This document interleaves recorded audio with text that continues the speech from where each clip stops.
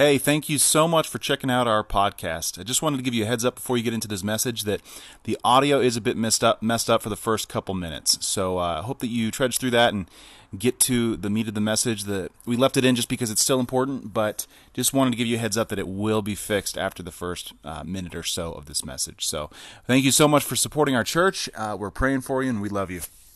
All right, well, if you don't know me, my name is Alex. I'm one of the pastors on staff. Thank you so much for coming this morning. This is great. This is a lot of fun. I love changing it up a little bit. Just a quick thing about me, if you don't know me too well, I tend to be a rule follower. That's just my bent, right? Anybody else in the room relate with that? Where are my rule followers? Okay, there's enough of you in the room. Who are the rebellious people? People just like, okay, there's a lot of you too. Sweet. Brian, this one? Cool. All right. If you were a parent, you know all too well that everybody has a little bit of rebellion in them, right? Especially because they always, at the very least, they always hit a phase. I'm going to pick on Teddy a little bit. I know he's off now. I can get away with this for a little bit longer. I'm going to buy him some ice cream for this. But there's my oldest son, Teddy. He's 4 years old now. And he is in this phase right now where he is really rebellious. He just wants to argue about everything. I mean, we'll say something that's blatantly true, just like obvious, and he'll just find ways, well, no, and he'll argue, and just poke and prod. I'm like, dude, this is, it's getting really, it's taxing on me. As a rule follower, I don't understand you rebellious people very well anyway, so that's my son right now. You can kind of get this, but, it can be difficult to deal with rebellious people, especially when you are sitting here thinking, well, I know I am right. I know I'm right. You just have to come and see my point of view, right? Especially when you know, if you know, without a shout, or without a doubt, what I believe on this issue is true, right? Well, to an extent, that's what Titus had to deal with in his church in Crete. So we're going to look in this. We're going to continue through this series through the book of Titus. This is week 3, so we haven't gotten too far.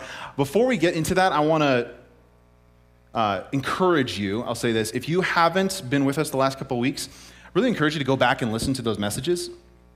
There's a handful of things that were even covered from our section today that I'm really not going to spend much time on because Brian already did. So I really want to encourage you to go back and listen. But today we get to Titus 1, verses 10 through 16. And in this passage, as we'll see, Paul is giving Titus some advice on how to deal with some troublesome, rebellious people. So I want to ask you, if you're able, would you stand as we read God's word together this morning in honor of it? So Titus chapter 1, starting in verse 10. For there are many rebellious people who engage in useless talk and deceive others. This is especially true of those who insist on circumcision for salvation. They must be silenced, because they are turning whole families away from the truth by their false teaching. And they do it only for money. Even one of their own men, a prophet from Crete, has said this about them: the people of Crete are all liars, cruel animals, and lazy gluttons. This is true. So reprimand them sternly to make them strong in the faith. They must stop listening to Jewish myths and the commands of people who have turned away from the truth.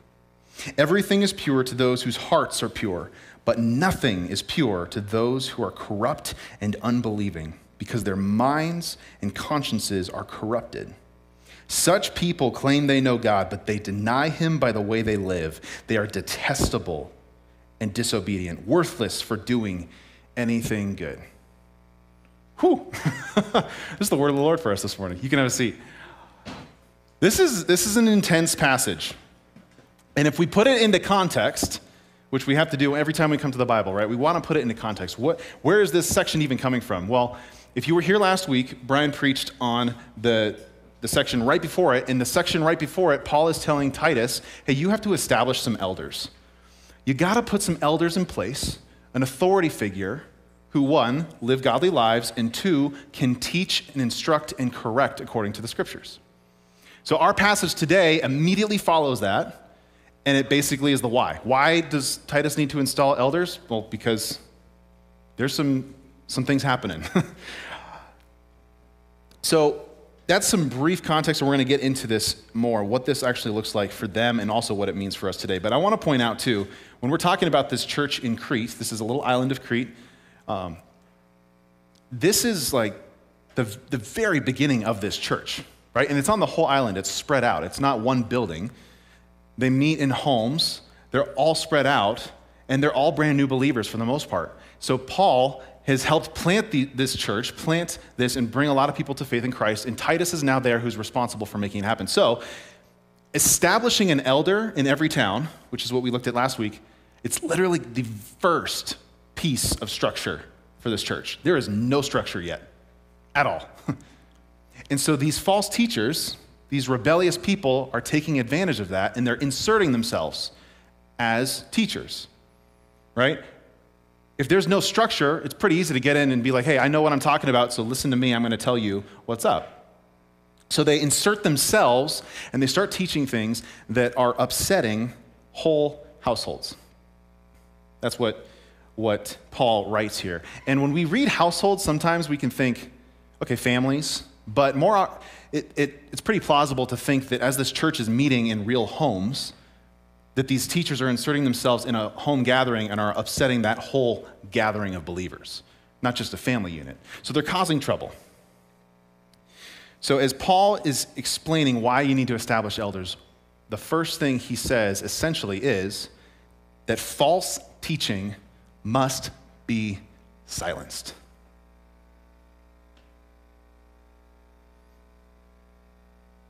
How does that sit with you?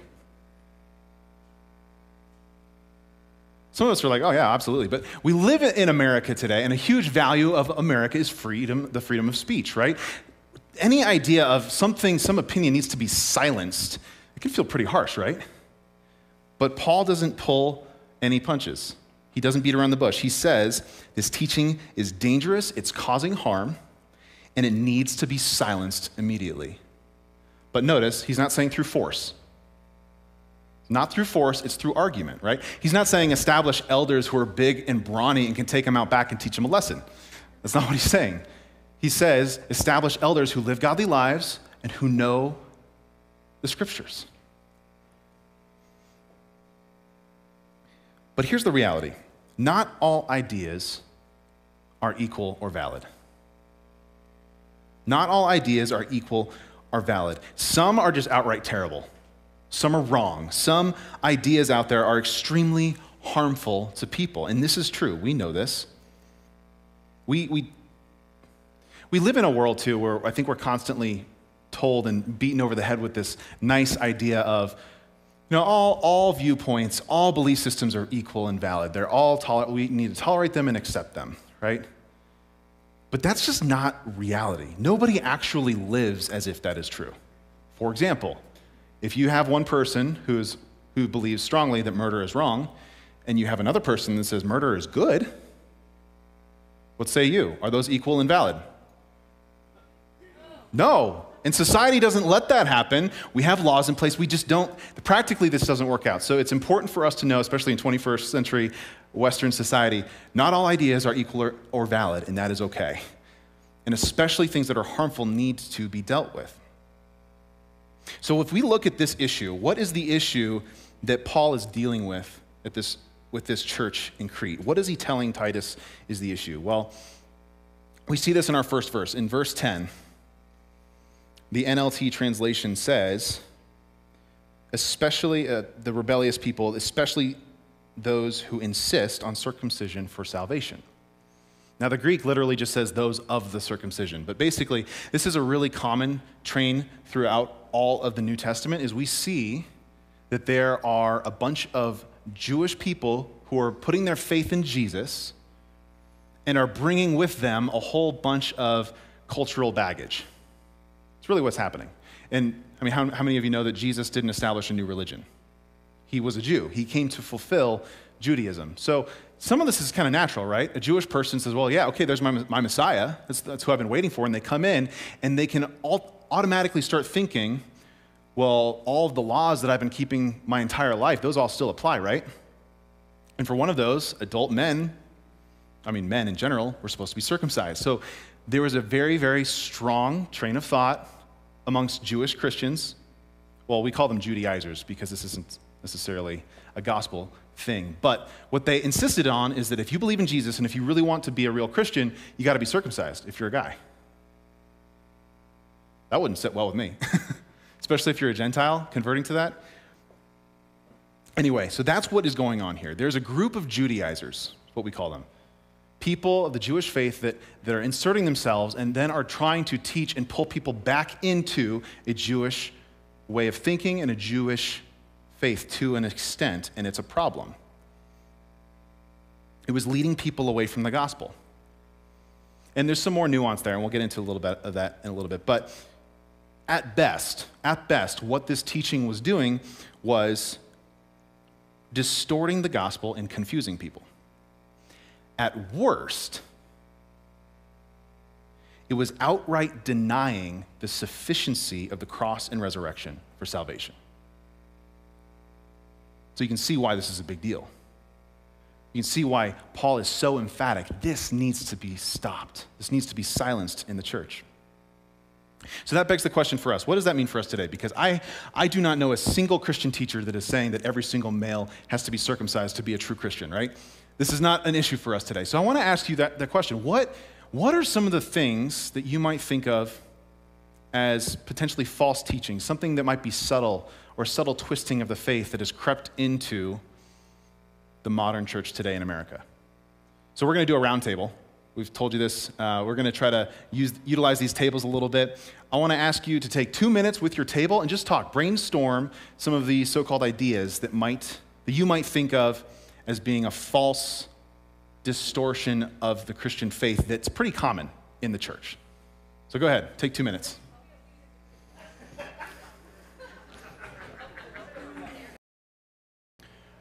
All right, I'm sure you could talk for quite a while, but let's come back. So I'm sure you came up with a bunch of things. I'm sure your brain might be swirling. There's a lot of things that come to my mind. I'll give you a couple, right? Some of the more prominent ones I think of are the prosperity gospel. If you don't know much about the prosperity gospel, there's a movement that believes firmly and teaches if you love God and if you pray enough and if you have enough faith, if you do this, if you do that, God is just going to rain blessings on you, like money and a nice house and a nice car. I've heard this. And it's pretty popular. So that's one I think of. I think that's a distortion. Postmodernism, I mentioned this a little bit earlier, like this idea that, well, okay, Jesus is just one way to God. That's a distortion. That's not in the Bible. It sounds nice. Progressivism is another trend that is really popular today. I don't know if you know much about progressivism, but the very baseline assumption is that truth always progresses.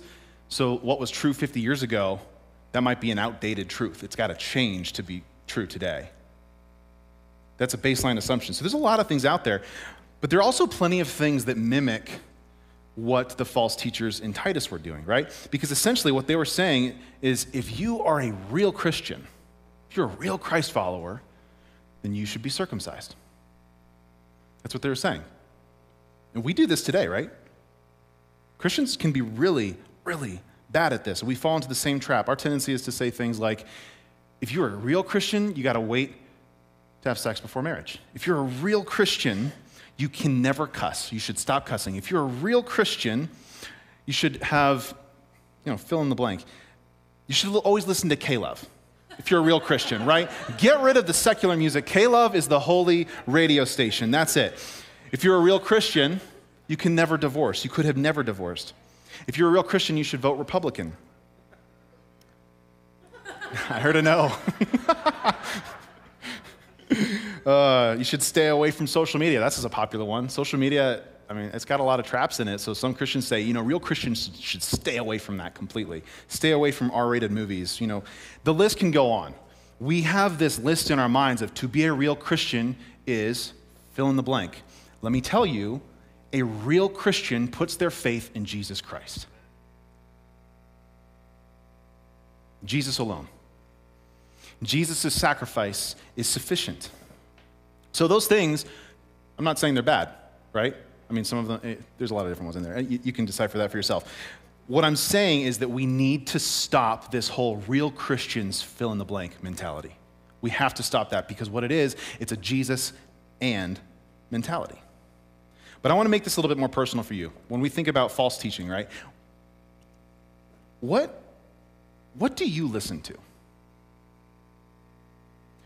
Who are your sources? Where do you get your information? Spiritual or non-spiritual, right? I mean, obviously this is a setting, right?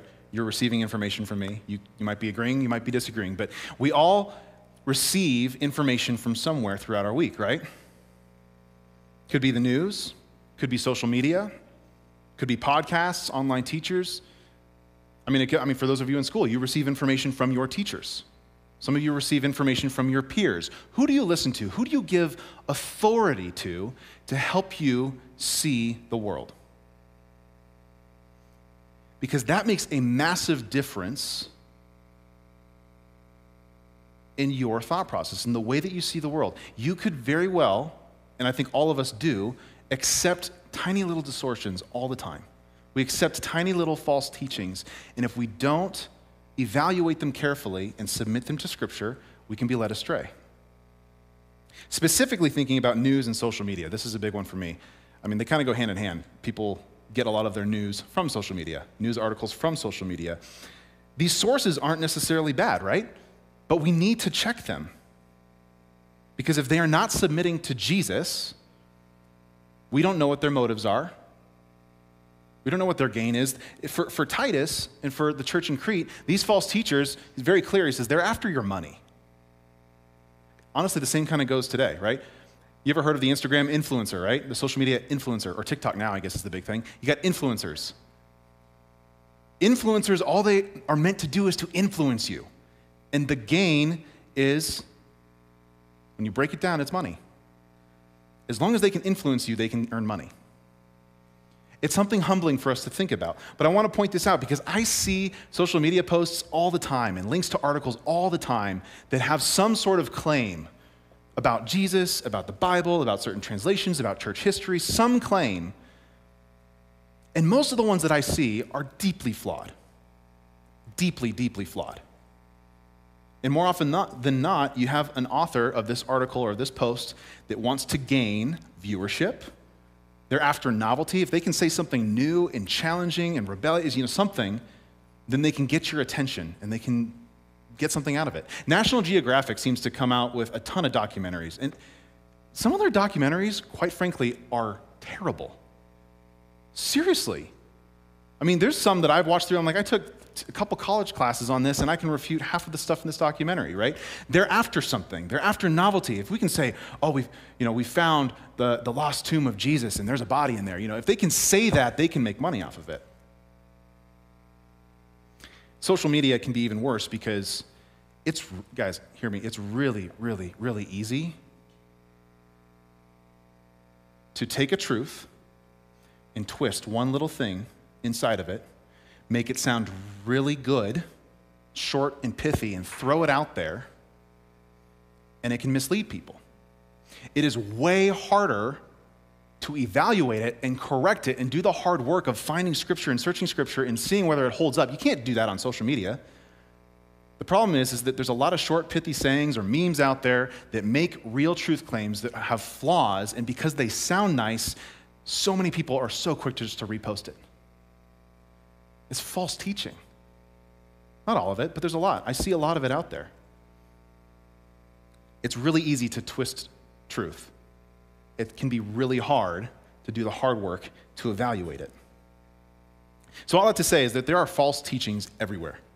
Everywhere. Little distortions here and there. And we have to be careful. We have to evaluate these things. So this is why Paul says to establish elders. This is a brand new church in this little island of Crete. There's no structure, and these Cretans don't have the maturity or the structure to deal with it. So Paul says, hey, get an elder in there who knows Jesus, who's living a godly life, and who knows their Bible, who can teach and correct. Put them in an authority position, and we need to stop this false teaching, this distortion, this stuff that is leading people away from Jesus.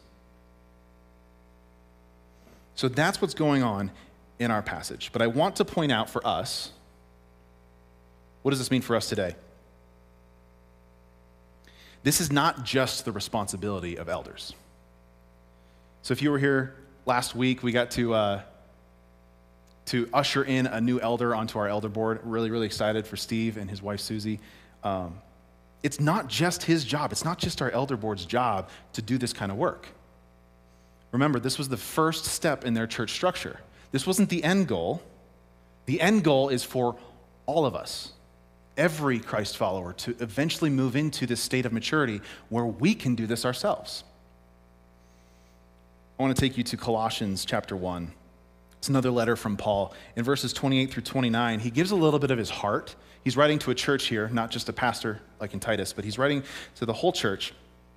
And this is part of his heart. In his ministry, he says, "Him we proclaim," talking about Jesus. "Jesus we proclaim, warning everyone and teaching everyone with all wisdom, that we may present everyone mature in Christ. For this I toil, struggling with all his energy that he powerfully works within me." I love Paul's heart on that. He says, I toil for this. This is what I live for, is to present everyone mature. It's one of the beautiful things about the Christian faith. In no way do we look at you and say, hey, you just need to accept everything I say and you can stay in the dark. You don't need to know the inner workings of all this behind the scenes stuff. Just listen to me. We don't say that. The goal is for all of us to be brought to this point of maturity. So again, in this letter, he's talking about elders. But that's the first step. And that's also a responsibility of our elder board and of our church leadership. That's a responsibility of ours, is we want to help guide you, right? That's our mission statement. If you've been around long enough, you've probably heard it. We exist, I'm going to butcher it, I'm sorry, essentially to help everybody to take a next step toward becoming a fully devoted follower of Jesus Christ. I missed the first part a little bit, right? But that's what we exist for. We want to help all of you, all of us, continue to take next steps in becoming fully devoted followers of Jesus Christ. That's the heart. That's Paul's heart, and we strive for that to be our heart. So in short, I just want to emphasize this with this first point. When we talk about false teaching must be silenced, really, the onus is on every single believer to continue to grow, not only in godly living, that's an extremely important part, obviously, but godly living, but also biblical understanding. We should all be able to sniff out false teaching and correct it. And you may not be able to do that perfectly. That's okay. It's growth. But we should be working toward that end. But now what else we see in this passage is that growth, this kind of growth, often requires rebuke. Real growth may require rebuke. In verse 13, he references the quote that he just gave. He says, this prophet said, the people of Crete are all liars, cruel animals, and lazy gluttons. And in verse 13, he says, this is true. He agrees. Brian talked about this a couple weeks ago, so go look at that message. But then he says, so reprimand them sternly to make them strong in the faith. You notice he's not talking about the false teachers here anymore. He's talking about the church. Because right after that, he says, same pronoun they, these people, they must stop listening to Jewish myths. He's not saying they got to stop teaching it. He's saying this, they got to stop listening. Paul is telling Titus, you got to reprimand your church. That doesn't sound nice to us, does it? We don't like that. But again, if we look, there's a goal here. The goal is so that they would be strong in the faith. Rebuke should never come just to be right. It should be coming from a heart of, we want to see you move in the right direction. And we don't like this today, right? A major American value is autonomy or independence. We don't like people telling us what to do or what to say or what to think or what to believe. We don't like that. We're Americans. Right? Another thing, it's important to recognize that American values are not necessarily biblical values. Sometimes we struggle. We get them blurred a little bit. But the reality is, again, growth requires rebuke at times. Sometimes we get so full of ourselves, so prideful, so ingrained into our train of thought in the way that we want to live, that the most loving thing for us sometimes is to be told, you're wrong. Stop it. You hear me? Sometimes that is the most loving thing for you, is to be told you are wrong. Stop it. Rebuke is important. And I know I've had my moments where I've needed to be corrected, right? I'm not perfect by any means. I'm fallible. I've needed to be corrected over the years, and it'll probably happen again in the future. But I want to point this out because rebuke, one reason it doesn't feel good to us, and we really, we really shy away from it, is we often confuse it with condemnation. So think about this with me for a second. Rebuke is different than condemnation. Condemnation looks at a person and says, you are guilty. You, as a person, are guilty. Rebuke, on the other hand, is just a sharp correction, right? It's not a judgment on the person. It says, no, we got to turn this around. We got to fix this. There needs to be some kind of correction here. In the church, as Christians, as Christ followers, we need to be open to that. We need to be open to rebuke. But I want to take some time here because I know some of you in this room, some of you watching online, have not seen this from the church. You've seen from the church, or maybe you've experienced it personally, that the church can often condemn with their rebuke. Christians are so bad at times about just wanting to be right. We don't necessarily care about the person sitting in front of us. We just want to show that we are right and that what we believe is right and they are wrong. Right? The church has condemned so many people over the years, made judgments on people. You're attracted to someone of the same sex, condemned. You've had an abortion before, condemned. You vote this particular way, condemned. Whatever it is, the church can look at people and do irreparable harm because they do not have the heart of real rebuke and correction. And if you've experienced that, I want to say, I'm sorry, because that should never happen in the church. It shouldn't happen.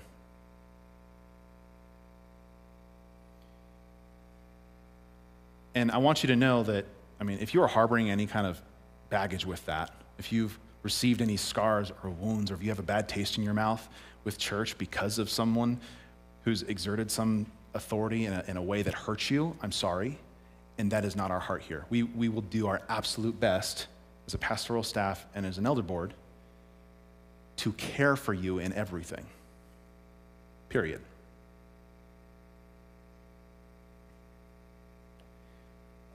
But I also want to point out that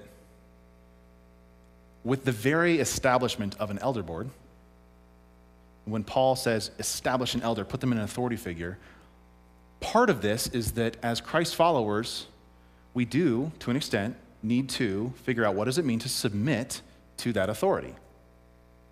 This doesn't work if people don't submit to the elder board.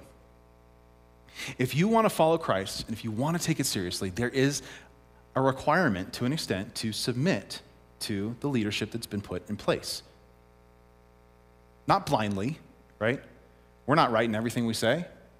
Some of the things I could say today, you might have an issue with it, and let's go have a conversation. We'll figure it out, and we'll get to truth together. But the point is that there is an authority and a leadership in place, and it's to be honored. And we need to be open to rebuke, especially knowing our state, knowing that we are imperfect people. We may need to be corrected. We hope it's always done in love. That's our goal. But we know this because just like parents, I'll go back to parents, just like parents who have a responsibility to guide their kids in the right direction, and parents, that takes a lot of correction, a lot of it. A lot. I'll give you an example. I'll give you two fun examples. This is my life right now. I've got young kids, right? So I posted this on Facebook this week too. This last week, Teddy decided to teach me about volcanoes. We're driving, and he just is out of the blue. He's like, Daddy, you can't get too close to a volcano because it'll erupt. I was like, oh, okay. I'm not sure if that's how it works. And he's like, yeah, because they want to kill people. It's really cute, but it's wrong. So I'm trying to gently be Teddy, I don't think that's how it works. Yeah, they're trying to kill people. You can't do it. It was really funny. Here's another example is, bless his heart, he's 4 years old. He means well. He's really sweet. He's got a little brother, Henry. You might have seen him this morning. Henry's 1. Sometimes he loves his little brother so much he wants to give him a big hug. But what he does is he comes up behind him, wraps his arms around his neck, and for whatever reason decides to walk backwards. And I can just see Henry go, and I got to sharply correct Teddy, even though if he means well. I'm like, Teddy, stop. You're hurting your brother, right? Correction is necessary. We have to be open to it. But to go a little further, I'm convinced that strong, mature Christ followers will go so far to seek correction themselves. Because if you know who you are, and if you know who God is, you know your own sinful state, you know that your heart is deceitful above all things, you know these things, you're going to have the wherewithal to say, hey, I could be way off base on this. I need to seek out correction if I need it. I'm going to go have the conversations with people that I trust, that I see as people who know their stuff, who know their Bible, and who can pray with me. I need to go seek that. You can't do this on your own. You cannot follow Jesus on your own. He never gave that as an option. It has to be done together. And the reality is that there are people who are given authority, positions in leadership, and they have the responsibility to help you, right? Not to lord it over you, but they have the responsibility to help you. So use it, seek it out. Our elder board is awesome. I'm super excited to listen and get to know more from Dan and Steve and Josh. These are men that are, and Grant, sorry. He's coming off the board soon, so especially Grant. I love my conversations with Grant. Oh yeah, sorry, Grant. I love my conversations with them. These are men who've gone before me. They're more mature than me in many ways. They're much further down the journey than I am. It's a huge blessing and a resource. So when we look at this passage, I think the tendency, especially for me, I wrestle with this because it does still seem so harsh.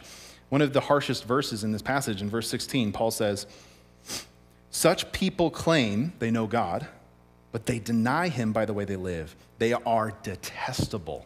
You ever been called detestable? Ooh. They are detestable and disobedient, worthless for doing anything good. It's harsh.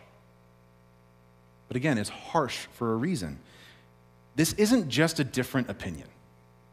This isn't just a gray area where you can sit on one side and someone else can sit on the other side and it's like, we both love Jesus. We're brothers and sisters. We're good. We can agree to disagree. This is not one of those issues. This is a different gospel that they are teaching, and people's salvation is at stake. That's the reality. So Paul needs to be harsh. And verse 15 gives us a little bit more of a glimpse of what's really going on, right? So we mentioned the circumcision piece. In verse 15, he says, "Everything is pure to those whose hearts are pure, but nothing is pure to those who are corrupt and unbelieving, because their minds and consciences are corrupted."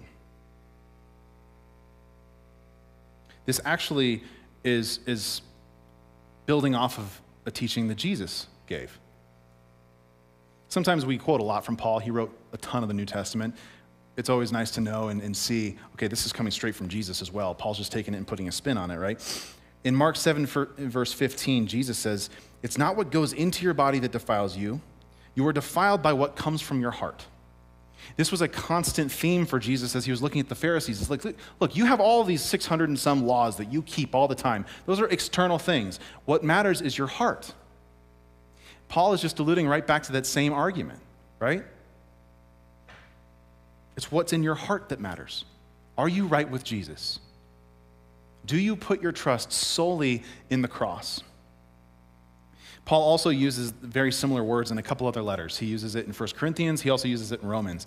And in both of those letters, he's basically talking about food sacrificed to idols. Again, Judaizers were bringing a lot of this extra teaching, extra stuff from Judaism, and there's a lot of these laws of you should eat this and you shouldn't eat that, and this is clean and this is not, and this is that. And there's this question from believers of like, okay, well, I know that Jesus is the only true God, so if this food over here is offered to this idol, like, can I eat that? Can I eat that, or is that going to taint me? Is that going to bring a blemish on me? And Paul's response is like, look, if you're right with Jesus, it's just food. It's not going to make you unclean. Vice versa, if you don't know Jesus, it doesn't matter what you do. It doesn't matter which laws you follow. It doesn't matter how much good you do. It doesn't matter. Whatever you do and how you live does not matter. It does not make you right with God. What matters is your heart.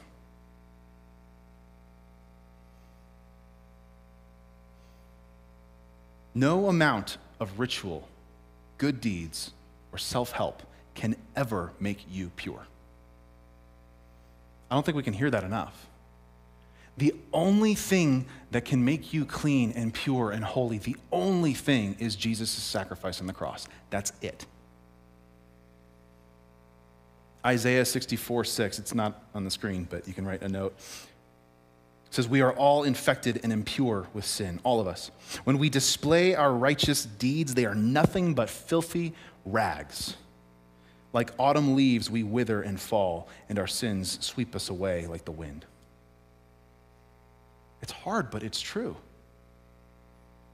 If you don't know Jesus, nothing else will make you pure. Nothing else will make you right with God. There's nothing. Nothing but the blood of Jesus. And this is, again, why Paul makes this such a big deal. These false teachers are adding to the gospel. They're saying, okay, yeah, Jesus and circumcision, Jesus and food and ritualistic laws. If you don't have those, you can't be a true follower of Christ. That is a false gospel. It will lead people astray. And so the same onus goes for us. Add nothing to the gospel. Let me urge you and urge myself and all of us as a reminder, add nothing to the gospel. Nothing. The gospel is everything, and it is the only thing that ultimately matters. If you don't have the gospel right, everything else is for naught. Ephesians 2, 8-9 says, God saved you by his grace when you believed. And you can't take credit for this. It is a gift from God. Salvation is not a reward for the good things we have done. So none of us can boast about it. The weird thing is that all of us still, somewhere deep down inside, we want to earn what we got, right? And then we feel good about ourselves, like, well, I deserve this. You don't deserve anything. I don't deserve a thing. It's a free gift. And I'll take it, and I'll accept it, and I'll run with it, and I'll be so gracious and grateful for it. But I don't earn anything. In Galatians 5, the whole book of Galatians is another example of this. Paul is fighting these Judaizers. And in this passage, he kind of talks about something similar. Chapter 5, verse 2-4, Paul writes to this church and he says, listen, I, Paul, tell you this. If you are counting on circumcision to make you right with God, then Christ will be of no benefit to you. I'll say it again. If you are trying to find favor with God by being circumcised, you must obey every regulation in the whole law of Moses. You got to be perfect. For if you are trying to make yourselves right with God by keeping the law, you have been cut off from Christ. You have fallen away from God's grace.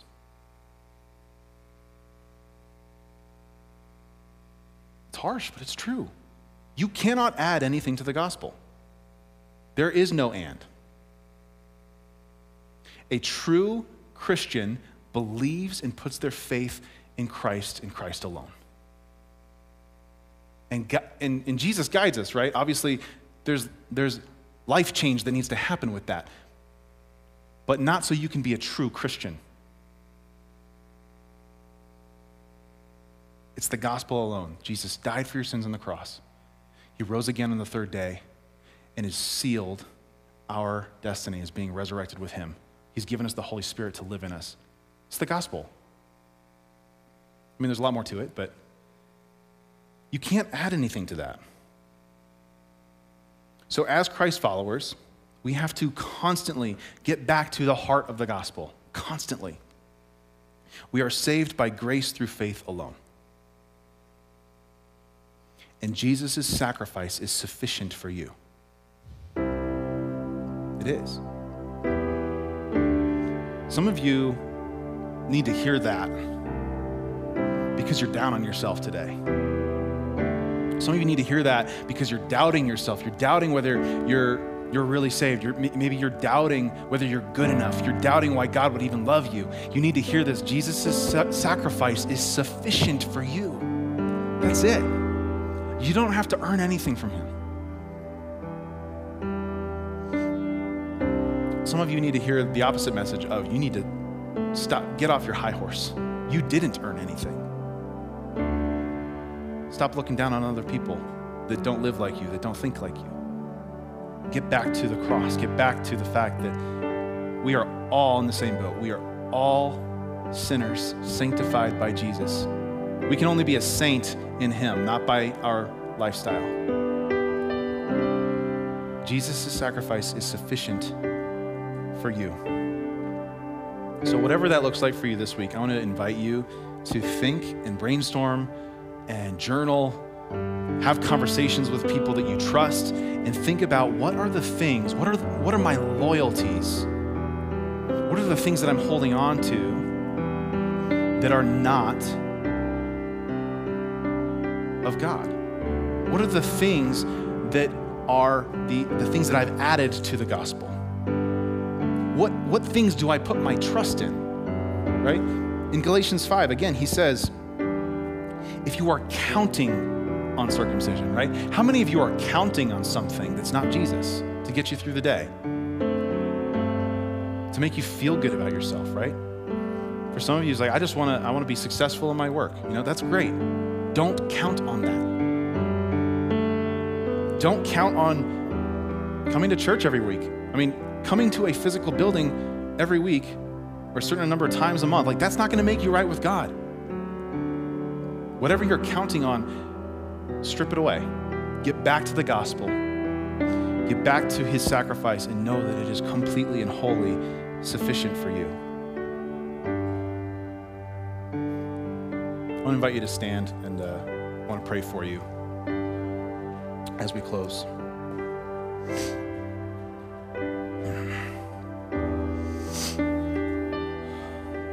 Jesus, I thank you so much for this morning. I thank you for your word. Thank you for your scriptures and how they guide us and teach us. I pray that you would help us to submit to you, to pursue growth, to pursue knowledge and understanding, to do it together. But Lord, in that process and in everything, I just pray that you would help us over and over and over and over remember and understand that you are sufficient for us.